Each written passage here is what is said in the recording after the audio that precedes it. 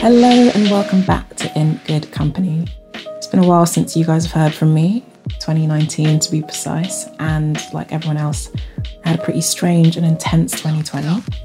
Part of that was because I was writing a book, We Need to Talk About Money, which comes out in July and which you can pre-order now via Amazon or Waterstones, and I've put the link in my show notes. 2 books actually, how can I forget? I also wrote Whites on Race and Other Falsehoods, which is an essay about racism and allyship, and that came out in November of last year, and if you'll forgive the brag, was selected as one of the Guardian's Books of the Year for 2020. And then, like everyone else, I've been grappling with the fallout from the pandemic, which presented a few challenges for me, though I feel pretty fortunate in having come through it pretty intact, and I hope that that is the case for you as well. I also made a few career changes. I decided to call time on Women Who at the end of last year, which was a slightly bittersweet decision, but I think it was the right one for me as my career moves in a slightly different direction. That also means that the direction of this podcast is going to be changing slightly to be less, heavily careers focused as it has been in previous series. I really want to broaden things out more to focus on all areas of culture, from feminism and race to media and books, though obviously work will still be a pretty central theme of the show because it's just one of those facets of life that I think about more than pretty much anything else. But enough preamble, let me introduce today's guest, Penny Martin, who is editor-in-chief of the award-winning women's magazine, The Gentlewoman, which has long been one of my favourite publications, and so I'm absolutely thrilled to have her on the show. The Gentlewoman is widely recognised as the definitive style title for discerning women and has set a new standard in women's magazines with its high-quality writing and fashion photography, which is both intelligent and entertaining and focuses as much on women's ideas and accomplishments as how they dress, which is something that I really love about it. As The Gentlewoman's founding editor, Penny is responsible for the magazine's exacting editorial standards and refined taste that have made the magazine so iconic. Before being tapped by the publishers of Fantastic Man to head up The Gentlewoman back in 2010, Penny was previously a curator at the National Museum of Photography, Film and Television and chair of fashion imagery at University of the Arts London. She also contributes to numerous international publications and consults for several brands, including the likes of Miu Miu and Nike, and as a trustee for the National Trust for Scotland. Before I jump into that conversation though, a quick message from our sponsor this week. This episode of In Good Company is sponsored by Aurelia Skincare, and more specifically their CBD Super Serum, which contains pure crystallized CBD isolate. Not sure what crystallized CBD isolate is? Well, I'll tell you. It's basically the more sophisticated and far superior version of CBD oil, and essentially means that you get more exact and more effective quantities of CBD without any of the unwanted impurities that sometimes crop up in CBD oil. Aurelia's CBD Super Serum is a really lightweight and fast-absorbing, highly concentrated formula that's suspended in hyaluronic acid, which essentially floods the skin with hydration, while also helping moderate your sebum production and reducing the appearance of wrinkles. Plus, it's got really powerful anti-inflammatory benefits. What's not to love? It's super easy to incorporate into your regular skincare regime. You can just mix a couple of drops in with your favourite moisturiser or serum or facial oil, or you can also use it on its own for a more intense treatment. To get 20% off all Aurelia skincare products, including their CBD Super Serum, head to www.aureliaskincare.com and use the code IGC20 at checkout. That's www.aureliaskincare.com. Thank you very much to Aurelia Skincare, and now onto my conversation with Penny. Hello, Penny. Thank you so much for joining me on In Good Company. As you know, you are a guest that I wanted to get on the show for a while, so I am delighted to be kicking off the new season with you as our first guest. My pleasure. Thanks for having me. I am going to dive straight into it by asking you a little bit about who The Gentlewoman is. Obviously, I've been a huge fan of this magazine for many years, and I've always felt like it epitomises the sort of women that I want to be or that I aspire to be. And I know when talking to other friends who are fans of the magazine, that is how they feel as well. But I'm really curious. I'd love to understand who you are putting the magazine together and who you are writing for. Who is the audience you have in mind? Well, I think you are the Gentlewoman, aren't you? Because certainly in the last 5 years, the sort of second half of making the magazine, the audience has become a much bigger part of the offering and has fed back into the making of the magazine. it's a really proud moment when we're able to feature somebody who has been a prominent member of the Gentlewoman Club, that is the International Society of Women Readers, who come to all our different internationally staged events. Having you in the current issue is a great example of that circular system, which I can't honestly say was the plan from the start, although it maybe was a sort of self-fulfilling prophecy in having me as an editor, because I came from a museum background. I mean, a long time ago. I haven't worked in museums for years, but that's the process, isn't it? You're underground for 2 years researching some kind of abstruse exhibition, and then you come up for air and you do your conference and your walking tour and your crafts night and whatever else it is. I suppose now you do a podcast. And you get to meet all the people that consume your product, and that sort of informs what worked and what didn't and helps you program the next thing. And that's become the culture of the magazine. If you went back to the start, if you'd been interviewing me in 2010, and you'd asked me one of those questions, who is the Gentlewoman? At that point, it's the equivalent of putting together your deck, isn't it, for your advertising? You're saying, well, she's 25 to 35 and she's international, and that's a kind of business plan, isn't it? To some extent. Although you can't say that we were terribly corporate or sophisticated in that way, really. When we started out, we just had a sense of what the magazine world lacked for readers like us. So really, the plan was to try and create a product that widened the idea of who the woman was that was featured in the magazine. It's a sort of rather broad answer, isn't it? But I think that answers your question in that the Gentlewoman is lots of things. In terms of an editorial product, in the early days, I suppose we were trying to commission material that we felt spoke to us, in that sense that we were walking into newsagents and seeing this sea of celebrity magazines that were anything but what we wanted to read. So we felt pretty confident that we knew how to not commission that. And that was actually, I suppose, the editorial plan. And then, you know, in terms of a commissioning agenda, it was just about widening the proposition. You know, it wasn't just those celebrities and reality TV stars, but it was also older women and younger women and people from a different economic background and different ethnicity, and just to try and restore some of the values that we admired as a group making magazines in the publications that we read when we were younger and our mothers read.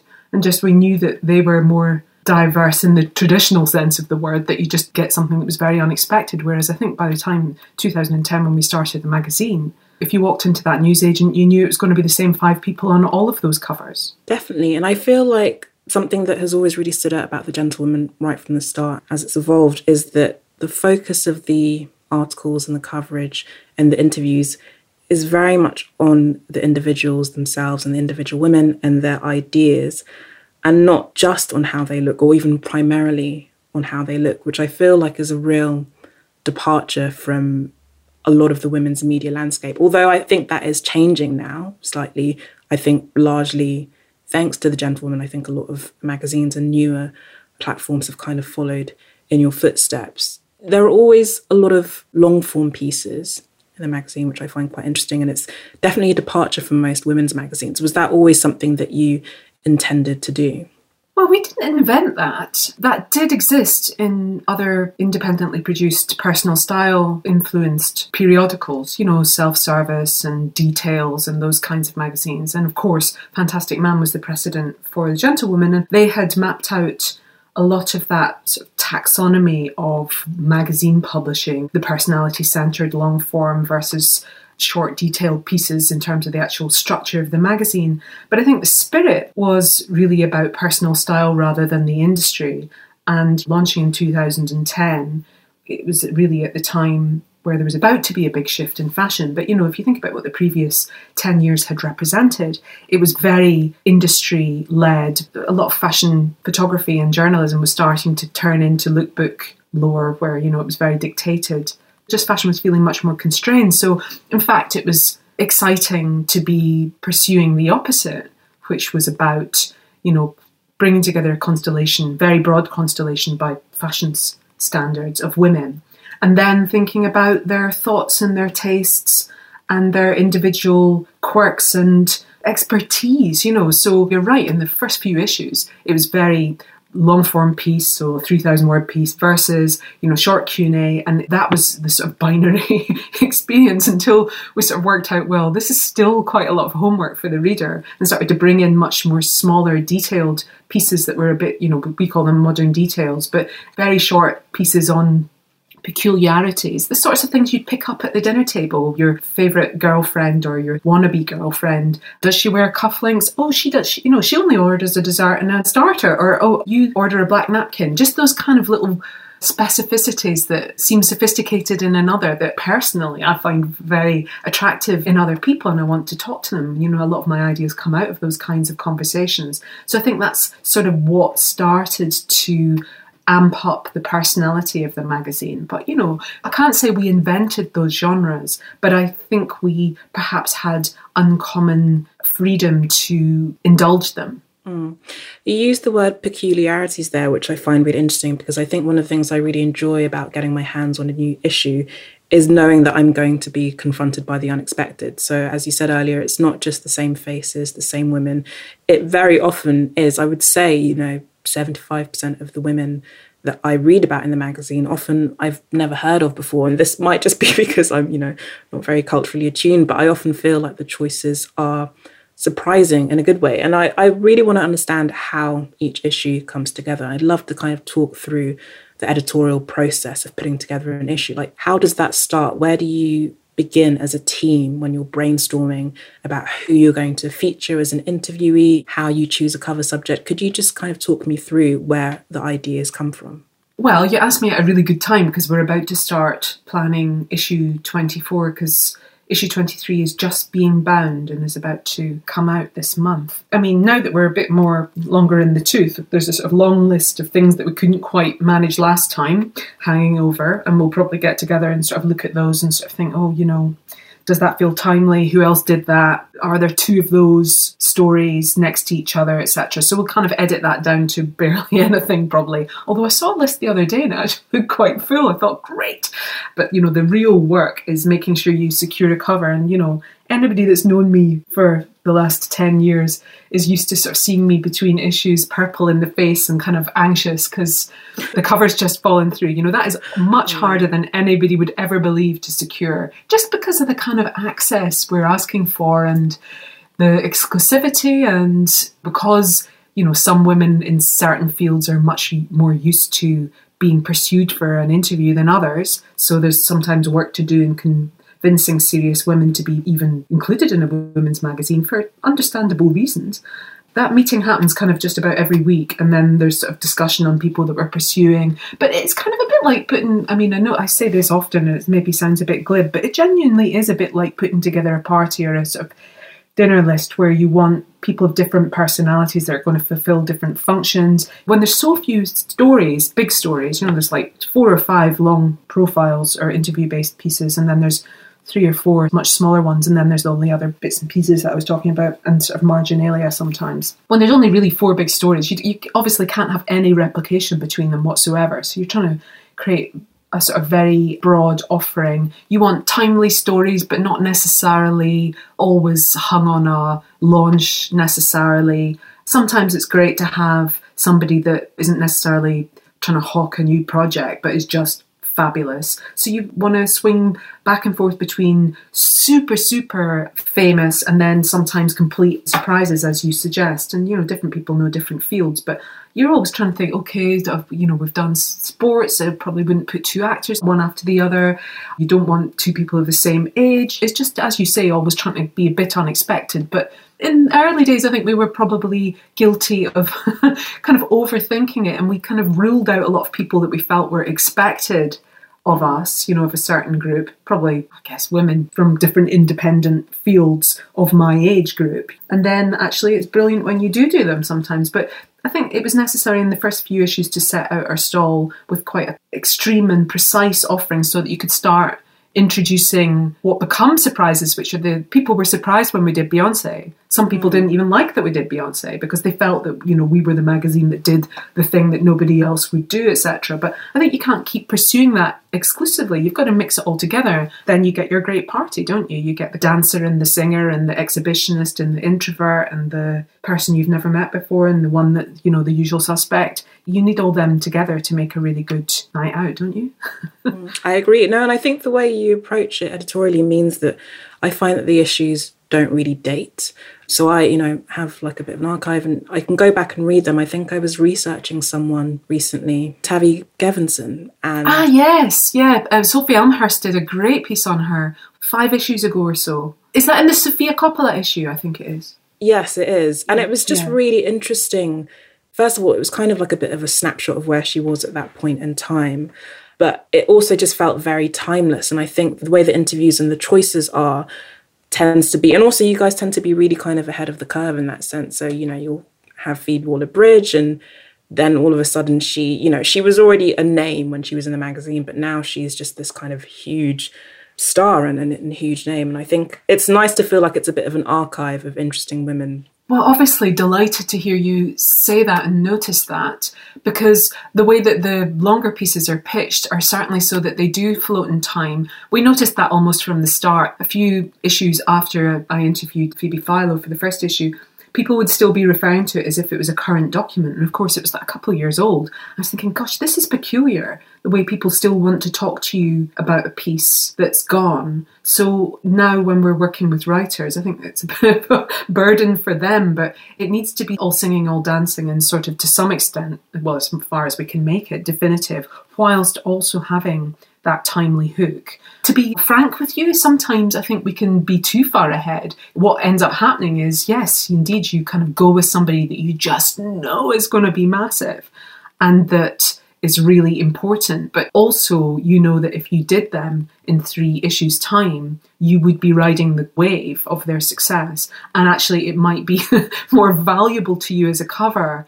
However, then you're, of course, competing with other people. Then a few other long-form pieces have already been written. So, you know, that's a difficult one, isn't it? Whether to really go with somebody early on, and perhaps it's not the right time for them to get the cover, but this is the equivalent of an editorial discussion. I might well be sitting here with my colleagues going, right, should we do her now or should we hold off? And, you know, that's the sort of excitement of it. I think it's really interesting because I remember I've listened to an interview with Kirsty Young when she was talking about Desert Island Discs and how they decide who they have on the show. And she said something really interesting, which is that they tend to not feature people on the show when they're kind of in the white hot heat of their fame. And they tend to go to them a few years after, maybe even decades after, when they have a bit of perspective. And obviously, again, Desert Island Discs, you know, tends to get these really big names. And who would ever turn them down? That's the thing. They probably know. They pick up the phone and the people are over there in a cabin 40 minutes flat, you know, with their 8 records or whatever it is. It's such chance that you can ever get anybody at any time that you kind of want to take your opportunity when you're independent publishing. I mean, who knows what will happen to any of these magazines going forward. So you sort of think, oh, you know, you want to make hay while the sun shines a bit. It's a very interesting question. Of course, we did Kirsty in the magazine. Was it issue 10, I think, maybe? She gave a great interview to Lauren Collins. That was a kind of high point. And, you know, she's one of the women as a Scottish girl. She was one of the people I saw on lunchtime TV news. She was a bit of an icon for me, you know, the Kirsty Warks of this world and that kind of idea about a passport into something different. So, yeah, that was a great moment for me. I'm curious, actually, as to how you commission writers and where you turn to look for people to write for the magazine, whether it's interviewing or the shorter pieces. I definitely know that amongst my journalist friends, The Gentlewoman is seen as, you know, a bit of an elusive get. And people don't really know whether to pitch it or whether they just kind of wait to get like a tap on the shoulder. So what are you looking for? No, honestly, that's the case. And so I'm curious if you kind of lift the veil slightly so that, you know, people understand, what are you looking for? There's no Oz behind that veil, I'll tell you. Well, I mean, some of the answer is in the question in that, you know, there's 8-10 pieces twice a year.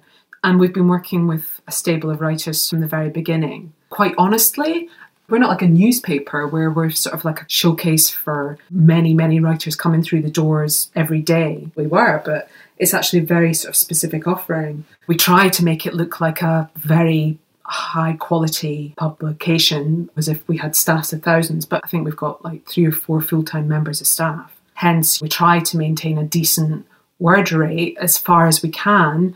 But, we're an independent publication, so the budgets are tiny. So a lot of it needs to get written in-house. So the honest answer is there's not that much opportunity for commissioning beyond. We trying to always look for different writers that are specific to the women that we were commissioning. But I don't get to work with new writers all the time. There's probably 1 or 2 new ones each issue, but it's not the same as a news desk where, you'd be seeing writers' portfolios every day. Mm. I know, speaking for myself and for a lot of other women, we look to the gentlewoman in order to understand the cultural zeitgeist. And I would love to understand and to know, almost to kind of get the scoop, where do you turn to? Like, which creative and cultural outlets and people do you tend to read and watch and follow and visit in order to keep abreast with what's happening in culture? Well, it's a very interesting question because a lot of long-form writing I probably read through social media, I suppose. And then, I obviously read the New York Times and New Yorker and read quite a lot of fiction. And I watch loads of television, loads. And what are your favourite shows? What are you watching at the moment? Well, the masterpiece that is Mad Men, I probably watch about 3 times a year. Do you? I love Mad Men. It's just, that is another kind of very timeless show. And I find that every time I rewatch it, I get something different out of it. So I watched it again in the first lockdown. I hadn't watched it for a couple of years. And I was struck this time around, right from the very beginning, because you kind of know what Betty's storyline and what her trajectory ends up being. I was struck by how tragic her entire character arc was. Sort of Betty Friedan. Yeah, exactly. It's just, and I don't think I'd realised that maybe because I didn't know what was happening. You're watching it as you go. But I think to watch it with the knowledge of what happens to each of the characters at the end, I just found her storyline just really tragic right from the start. When I first saw it, I didn't really like it. Judging it by the styling, and I found it over-styled and didn't really take to it. And I thought that the series was all about the men. And actually, it wasn't until I went back to it like you the second time that I realised it's actually a story about women and the kind of consequences of being slightly an early adopter and not really getting the return on the sacrifice. I always think that episode when Don comes back with Megan married and Peggy and Joan are in their office drinking and just totally incredulous that it would have just been so much easier had they married him. Brings me to tears every time. I feel a wee bit tearful now. But I mean, all I'm trying to say is that it's not like I have some kind of wild library that I'm getting all my ideas from. I probably see exactly the same media as you do. But what I would say is I try not to look at that too much for ideas because I know that's where everybody else is going. So I would say that if you're trying to ask where things, if we're sitting at our editorial meeting next week, it's more likely to come out of a conversation. It'll be like, have you noticed that, would be more likely to be the kind of start of an idea with my colleagues than, hey, I saw in New York Times this woman and we must get her. Because that's what's happening in every other editorial. I think probably our readers looking for something a little bit more worked and a bit more sort of specific. So yeah, that woman in the New York Times that's maybe got this interesting book out, we'll be thinking about, if it's about surveillance capitalism, then have you noticed that your friends use a piece of software that limits ... Okay, how would we turn that into a small piece about, it'd be about the manners of it. Do you understand what I mean? You're needing that sort of second layer on an idea for a biannual when you've only got a magazine that comes out once every 6 months and you hear from readers how often they read that one publication. It needs to warrant a sort of return read and stand up the second time. So you kind of need to have got to the second base with the idea, That sounds a bit grand. I mean, I'm sure we don't always achieve that, but that's why we have editorial meetings every week for 6 months until we get the magazine made, which seems a bit of a preposterous expense of time. But I think quite often when we start working on our autumn-winter issue in March, half the stuff that we think is going to be brilliant in March has gone off the list by June. Because you're just like, oh, so-and-so did that, or yeah, it's a bit of a thin idea, or it's just not evolved enough. And I understand that because I think also by being a biannual, and you say you only come out once every 6 months, I think in some ways you don't have the luxury of being as timely as a monthly or even weekly magazine. You do have to have subjects and articles that stand the test of time, not just, 2 or 3 years down the line. But yeah, if you're planning something in March, you have to know that by the time this issue comes out in October, it's still going to feel fresh and it won't have been overdone. That must be your nightmare. And hence, to come back to your idea, quite often when I'm talking to writers that are pitching and things like that, I understand why they think so-and-so is so of the moment. But you're like, yeah, but in September, when we've come out of lockdown, hopefully, people might not want to think about the home anymore. You're always having to anticipate, and the lead time is so wild that it excludes certain subjects anyway. You know, when we're talking to politicians, it's always very difficult for them to think. Things change so quickly for them that they daren't allow themselves to speak sort of 3,000 words worth that they'll be hostage to fortune 2 months once we've actually finally got the thing printed. So, you know, sometimes it's circumstantial what we can't have in the magazine as much as what we can. A quick word from our episode sponsor, Aurelia Skincare. I already mentioned that their CBD Super Serum has powerful anti-inflammatory benefits, helps reduce the appearance of wrinkles, and keeps your skin super hydrated. But did you know that it's also odourless, which means it doesn't have the usual scent you sometimes find in CBD products, which is great if you're sensitive to strong smells or just don't love the smell of CBD in general. The reviews for this product are also all raves, to be honest. An example of one that caught my eye on their website is from someone who says that their acne breakouts have basically disappeared and their skin has cleared up immensely since they started using it. Sounds good to me. Do be sure to check out at www.aureliaskincare.com and use the code IDC20 at checkout for 20% off all their products. And now, back to Penny. I'm curious actually because it's really clear that you and the entire team approach what you feature from a point of view of real kind of integrity and put a lot of thought and are very thoughtful about it.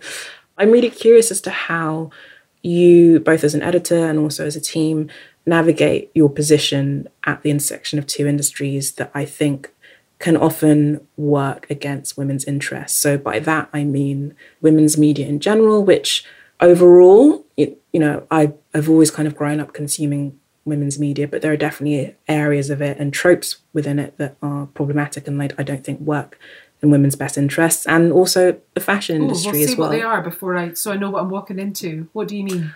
Well, just in terms of the portrayal of women, I think, and especially when it comes to kind of beauty standards and just casual misogyny, I think now is a really interesting moment because ever since that Britney documentary came out, I think a lot of people have been thinking about the ways in which women's media, and all media in general, but also women's media, I think tends to be a bit more insidious in maligning women. I think it's very much appearance driven in a way that often makes women not feel very good about the way they look. I know that I've felt that over the years, not feeling very good about the way I look, not feeling represented by women's media. And we're having these conversations, but I don't think women's media is by any means a perfect or sometimes very noble corner of media to work within. And then the same thing with the fashion industry. I think the kind of ills of the fashion industry are quite widely discussed, but, you know, it's everything from sustainability to, again, representation and diversity. So I'm curious as to how you navigate these positions, because The Gentlewoman in many ways is slap bang at the heart of those two arenas. Well, I think when we succeed, I'm sure we don't always, it's because we've chosen great role models in the magazine and we don't try and, to use Agnes Varda's line, do them up like a stolen car.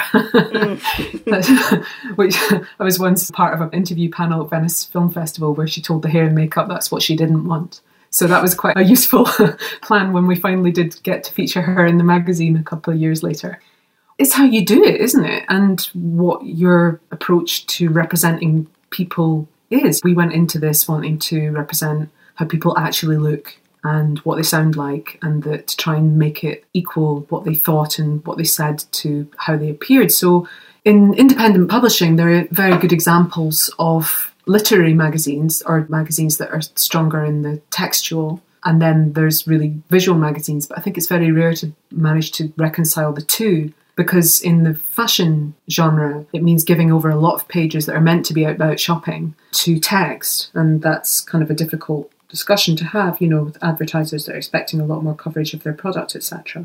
So, you know, that was the kind of structural context that we were building. And then meanwhile, we were going to give the kind of women that we profile the opportunity and treatment to be represented in fashion if they wanted or not. Lots of women are presented in their own clothes and not made to feel that they look different, but to use that hackneyed phrase, wanted them to look like the best examples of themselves. If anything, the task is not to get too pulled towards the industry's agenda and try and keep recalibrating yourself after each issue back to the ideology that is that we're just interested in people and we want them to look confident and like they're active and doing something. Those are subtle things, but they can be surprisingly difficult to achieve. And I think that remains a sort of optimistic, politicised agenda with a small p. It's not party political, but I think that whilst we know that, as you've just touched on, equality and respect still isn't a given, that continues to be an important task, whilst also representing all the other parts of those women's lives and it not being a kind of echo chamber of complaint, because I think that does the women represented as a service too. We're trying to create an optimistic, confident environment, the sort of climate that you might have at your dinner table of girlfriends, where you're assuring and saying, yeah, that looks great, and yeah, that sounds like a good project, so you wear cufflinks, that's the kind of conversation and atmosphere I want to be part of. So hence, I think it carries through into the kind of offering that a team like myself and Veronica Ditting and my colleagues on the editorial group would want to create or be likely to create. Does that answer your question? It does, and I was actually reflecting as you were saying that on the experience I had of being shot by the team, being photographed for the latest issue, because what you're saying really tallies, because I think I went away afterwards. I mean, to be honest, I was slightly intimidated because, it's this big magazine that I've always looked up to, but it's also a very high level magazine in terms of taste, in terms of profile, all of these things. And I wasn't entirely sure what the actual photo shoot would be like. And I just remember coming away from it and thinking, oh, that was so chilled, like unexpectedly chilled. Thank you for saying so, but that's the work. That's the art direction side of what we were talking about when it comes to building relationships with writers. To a large extent, Veronica does a lot of work to ensure that the climate on set is like that. And that's not just a sort of politics thing or decency thing. We obviously want everybody to have a nice time on set, but that translates into the images. And a lot of the conversation, the reason we work with few image makers and well, is because a huge amount of investment is made in that relationship about them understanding what we don't want. The severely no sex in the gentlewoman kind of joke.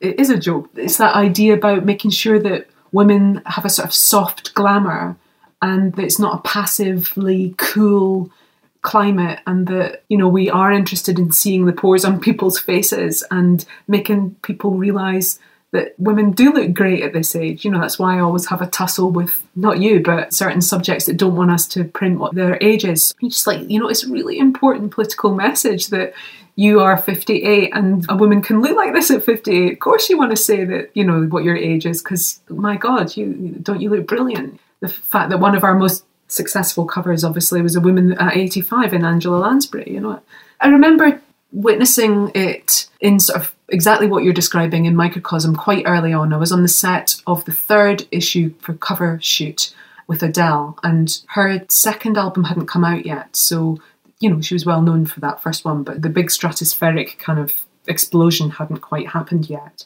She was in the fitting room and didn't fit the dress. And I just remember thinking for myself that for me, I would have gone home at that moment. It's just like, do not embarrass me.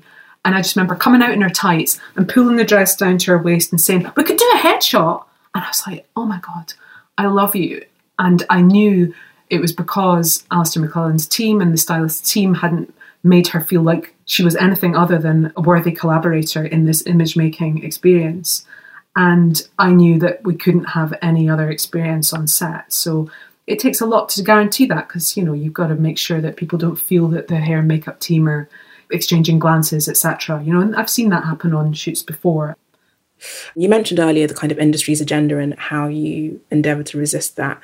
Well, I don't mean I'm trying to bite the hand that feeds. Clearly, there's a lot of advertising in our magazine, and those relationships are, something I really enjoy, actually. And, it's a large part of what I do. But I just mean that the terms of engagement need to be respected and sort of maintained, I guess. No, totally. And that's kind of what I wanted to talk about, is how the gentleman, as much as you can say, how you do work with advertisers and how you do navigate that line between keeping, obviously you want to keep your tone and your style and that editorial integrity, but as a print publication, my understanding from a commercial point of view is that advertisers are what tend to keep the lights on. And I would just love to know what the ethos is that you have going into those advertiser relationships. Well, I want to watch in starting at The Gentlewoman because, of course, there was a set of relationships already developed with Fantastic Man. It wasn't that they would be the same, actually. I think we probably presumed that they would be, and I think we didn't really realise how different it would be working in the women and the men's market. But it wasn't like I was walking in cold. They knew that it was a publication from the makers of ... So already we had supporters, and for a launch publication, actually, it's a very decent proportion. I think we try and keep it between 25 and 30% advertising in an issue, or 35, is it? But I think actually my experience, I'd worked on a website, I used to edit Show Studio for years, and that had been assiduous about not taking advertising. Nick Knight obviously had had a long-standing relationship with big fashion houses like Dior and so on, and didn't want Show Studio to be a space that was in any way hampered by commercial relationships. So I'd sort of gone into fashion thinking that there was going to be this kind of nightmarish relationship that needed to be negotiated. So the surprise was really that that wasn't at all my experience once I started making the magazine, because the lesson has been not to underestimate the sophistication of the people that you're working with. So hand on heart, haven't really felt pressure to do anything outside the kind of language of the publication. Sure, there are discussions about, was there enough support this time? Do you think you could do a little bit more this time? That is the job of an editor when they go out to do ad meetings, etc., just to kind of monitor that and discuss it. And of course, the advertising director's job is to negotiate the placement, the order in which all the advertising comes. I don't work on that specifically myself, but obviously I'm involved in it. There have been times when we've published something that's quite out there and I'm maybe expecting a conversation. Like, for instance, I mentioned Angela Lansbury. I remember going to Fashion Week in Italy with that publication just on newsstands, expecting at the most commercial end of the industry in some Milanese showrooms for it to seem a bit irrelevant. And I remember walking into a big Italian brand's presentation at Fashion Week and they went, La Signora in Giallo. And it took me for a moment to work out what they were talking about. And that's the title for Murder, She Wrote in Italian. Oh my gosh. Giallo as in, yellow Pulp Fiction. And you just think, don't assume that we are the arbiters of sort of sophisticated good taste. Actually, the reason that most people are in fashion is they're very good at their jobs and they're very culturally attuned. Otherwise, they wouldn't keep them because these are very popular positions to be in, sort of thing. So it is a big conversation and things are politicised. But I think early on when we dispensed with the standard magazine structure of having a sea of shopping pages the minute you open the magazine, it's obviously a very different proposition. I think, what the expectation is that you maintain a standard of photography for sure, and that's a lot of work for the creative director to keep those relationships going. And then on my part, to make sure that we've got the very best writing for these modest independent publishing budgets that we possibly can have. And that's why we spend so long in production. We make the magazine for a month, not, a couple of weeks sort of thing. So as you will have experienced, those pieces get a lot of love and attention to make sure they really chime with each other and that they get the very best copy editing and they get proofed. Those are some of the kind of luxuries that have been squeezed out of newspaper publishing, and I imagine a lot of other independent publications don't choose to spend their resources in that way. But, we're very dogged about that, and hopefully that means that if someone does give us our time, whether they're a writer or a photographer or a subject, that they have a portfolio piece that's really one of the best examples, and was worthy of their attention. But that's my job to figure out. Definitely. You've kind of talked about advertisers. The Gentleman has also done quite a few interesting, I guess, sort of brand collaborations or special projects. And I find those really intriguing. So I know recently you worked with Tekla, the Danish brand, on those pajamas, which I have a pair of, and they're amazing. And, there have been blankets with Beg and Co. and all these sorts of little projects. And I'm really interested in essentially why you do them. Is it a creative itch that needs to be scratched? Is it a commercial concern? And how do you approach them? How do these things come about? You're talking about the kind of the pivot of 2020-21 to some extent. Of course, advertising is always going to be the main revenue for an independent publication that costs as much as ours does to print and produce, etc. Some of it grew up with social media, I suppose, where the expectation of communication between these two biannual issues became greater. And a lot of our supporters wanted to work with us during that time and not just place a double page spread in the issue, but maybe we might do a project. And that grew with the development of the Gentlewoman Club and our desire to get involved with our readers and actually do events. So those became opportunities to collaborate with certain brands that maybe didn't have a huge advertising budget but wanted to do something in the real world and communicate that through social media assets, etc. So that's been one model. And then, of course, you've got kind of frustrated designers in our team that want to make things. And, you know, when we get an opportunity, yeah, sure, work with Tekla on pyjamas. I was thrilled to do that. And I had this idea about an inside pocket that, you know, women being deprived the inside pocket in jackets and feeling that it would be an amazing thing to have inside your pyjamas when you're on a flight, or just that private pocket that stops you having to carry a handbag. Sometimes there's sort of almost editorial ideas expressed in the reel, like we made a cocktail pick for your olive in a martini with Delfina Delatrez in order to work with her. Just those little gifts that express a desire to have something else beyond the magazine to buy. As I said, we're an absolutely tiny team, so these are little gifts to ourselves that happen now and then. But things like the blanket tend to be products that we make to mark or in service of an event. So the first one we did was with Paul Smith, where we did an event with Hauser and Wirth out in Somerset, and we did a bus trip with Paul Smith. Amazing. He was doing like a tour with the microphone at the end of the bus. And those kinds of visuals and that kind of intimacy is quite sacred in a way. You know, who would have ever thought Sir Paul Smith wanted to spend an entire day with 50 of our readers that he never has to meet, let's be honest.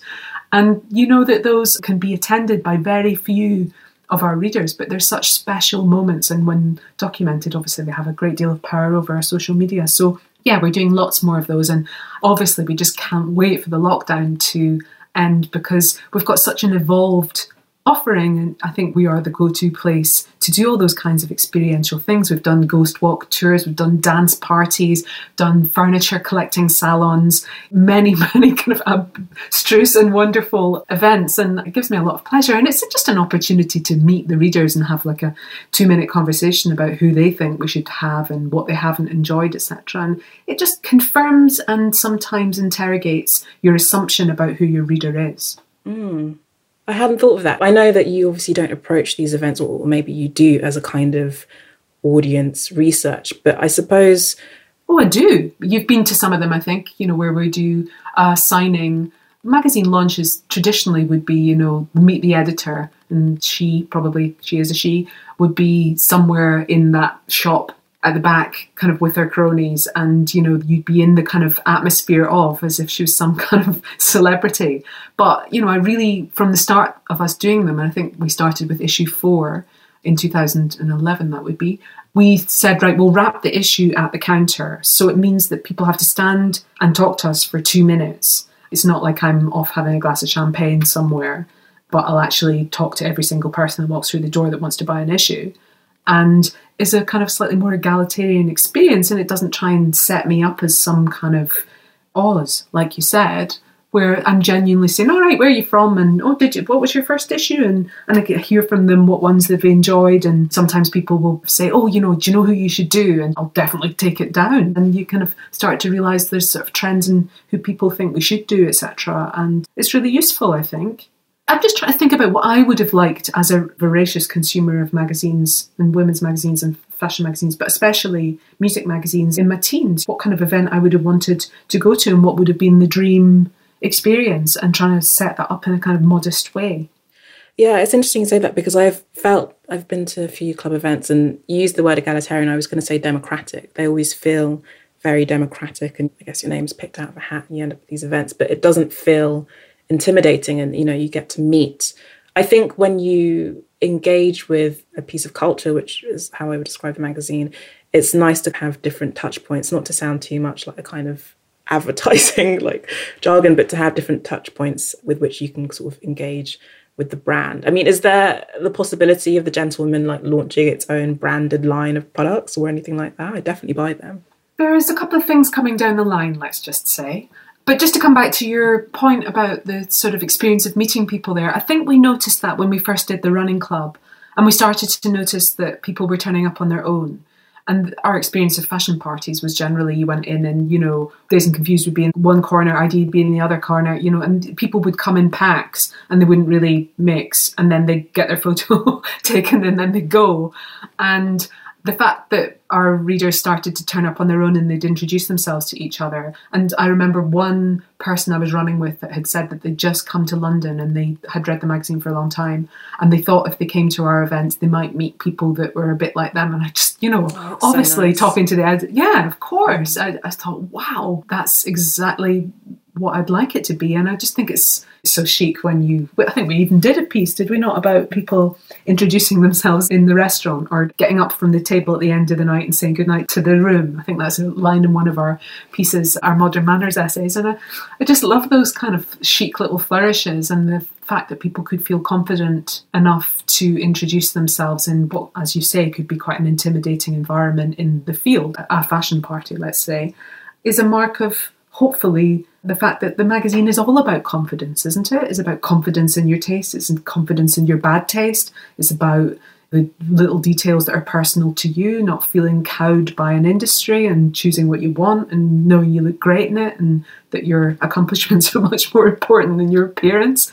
Or maybe your appearance is your accomplishment. But, just that sense of acceptance and like, it's all right, maybe is all I ever wanted to be told. So hopefully that's what the magazine says. Definitely. I've always felt like the magazine really celebrates individuality.